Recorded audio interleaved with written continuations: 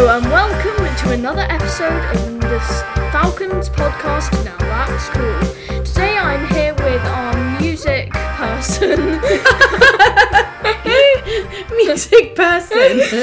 Miss Lang. Music and drama. Yeah. And all sorts of things. The arts of theatre, performing arts. Mm-hmm. Anyway, I'm going to be talking to Miss Lang about, well, performing arts. Fantastic. My favourite topic. Well, let's get a start then. First question. What is your favourite musical you have directed at Falcons and why? Oh, that is such a tough question. I absolutely love directing musicals. As you can probably tell, we always have so much fun, don't we? Yeah. But I actually can't pick. I know that seems like a really... but you've directed so many. Yes, exactly. And you fall in love with things with every musical. I remember, I fell in love with the dances that I made up for Matilda, and then I thought nothing could top Matilda, and then we did Shrek, and I was like, oh no, but Shrek is so fun and glitzy and silly. And how can you top that? And then it just keeps getting better every year. So yeah. I can't choose.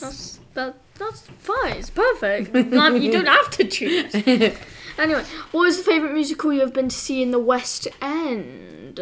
Regrettably, I haven't seen enough in the West End. But I would probably say what we went to go see with Chamber Choir on the weekend, Wicked. Yeah. Did you enjoy it? Yeah, definitely. I think everyone in Chamber Choir enjoyed it a lot. So. I just feel bad for Mr. Green for missing Defying Gravity. I know, I can't believe that happened. Somebody had to go to the bathroom right at the most crucial moment and he missed the song of the show. So he's going to have to go see it again. Honestly, I think my favourite musical I've seen in the West End is the Back to the Future musical. Oh yes, you told me all about that one. And there's a really funny bit where they pretend to be in Star Wars, and he's like, and Marty McFly is like, "I am your father," and he's but that's in the past. That's in the past area, so they don't understand it when they're like in the 1955. So it's a joke for the audience. Yeah, it's a joke for the audience. Yeah. Okay. I'd love to see Mamma Mia because I'm a big ABBA fan, and also Hamilton is on my list. Yeah. And you always talk about Six, don't you? Mhm. I'll have to see it. Anyway, next up is if you could choose any musical from the West End to do at Falcons, what would you do? Age appropriate, of course. Of course. Well, we actually have done my very, very first year at Falcons.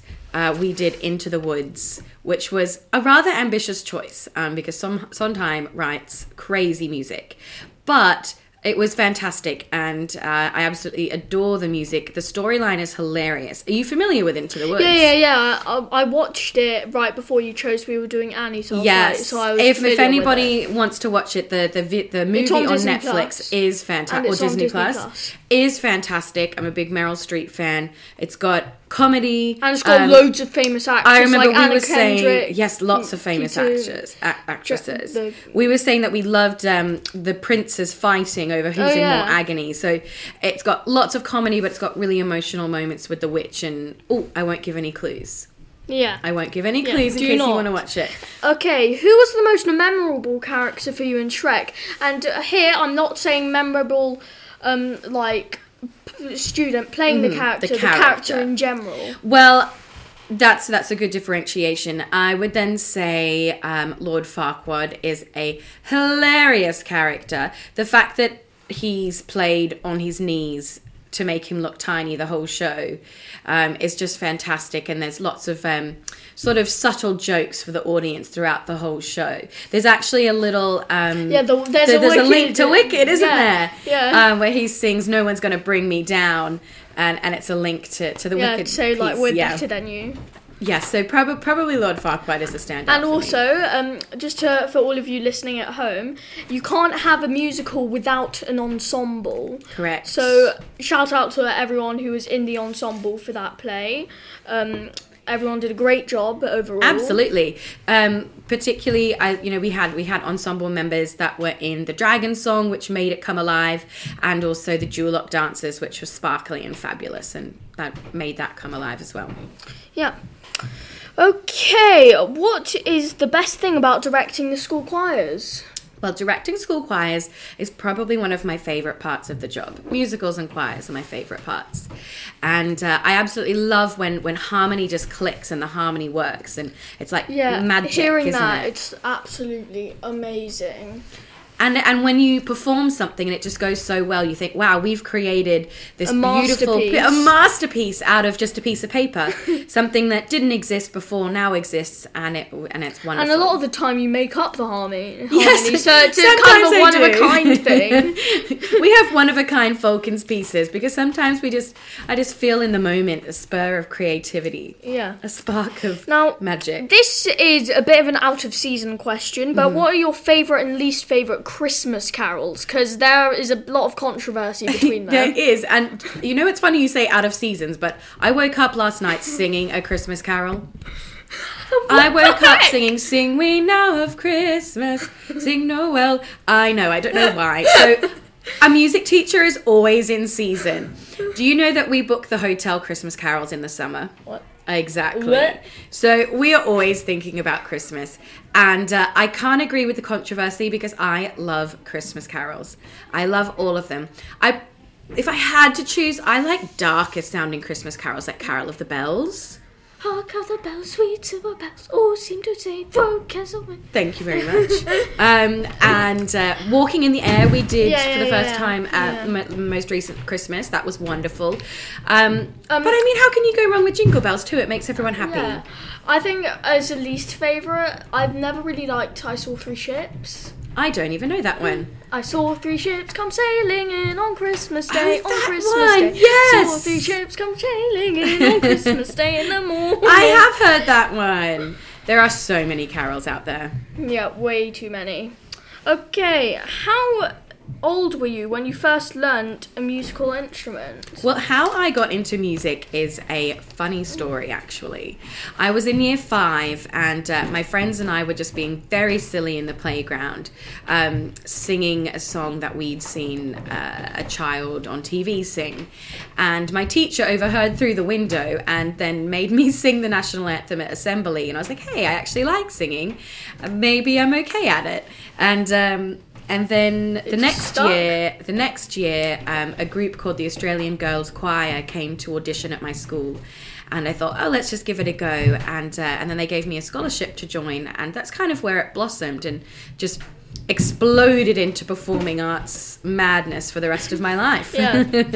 So if you could play any instrument at a professional level without having to practice at all, what would it be and why? Well, firstly, I must say professionals do always have to practice. So those listening, keep practicing your instrument. I never do. Don't say that. You definitely practice. You totally practice. I would choose piano. I think it's one of the most useful instruments to be able to play. And whilst I can play a little bit, I'd love to be more professional level, like being able to play Rushy. Exactly. I'd love to be able to kind of play anything that's put in front of me. A bit like you've got 3 hands. Exactly. If I could be an octopus and play the piano with 8 tentacles, well, they don't have fingers. That probably wouldn't work, would it? Yeah. I need to rethink that. And I just randomly thought of this on the spot. What is your favourite song in Annie? Oh no! Don't make me pick. Me go evil mode. No, actually, I think it has to be NYC. It's just a fun and piece. The dance. The dance is great. When I say this, the piece is fun. The piece is evil. Isn't it? Yeah. The amount of key changes is unreal. It changes key almost every 4 bars, and so that one is an absolute nightmare to play on piano. So that's where my tentacles will come in handy. You have to like play, and then you have to be like, oh my god, it's constantly changing. But it makes it exciting and fun to sing, and so probably that one. And another shocker that randomly came into my mind. What's your favourite dance in Annie? Easy Street. Easy Street. I don't want to give too much away for those who are going to be watching the show. It's a bit crazy. Yes, it's a very. There's a lot of leg. There is a lot of leg, actually. There's a lot of leg and a lot of arms in the air. Nobody can see what I'm doing, but I'm flailing my arms about. So that Easy Street will be a fun one to watch. It'll be a challenge because that one is just a trio. It's not an ensemble piece. Yeah. So the three of those girls have to sing in harmony and dance on their own. Yeah.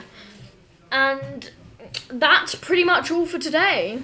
Well, thank you very much for having me, Annabelle. This has been a great fun thing to do on a random Thursday morning. Yes, we've had some technical difficulties, but we have a new laptop, we've had cheese, everything's good. Everything's better with cheese. So, thank you for listening to this episode, and hopefully I'll see you next time.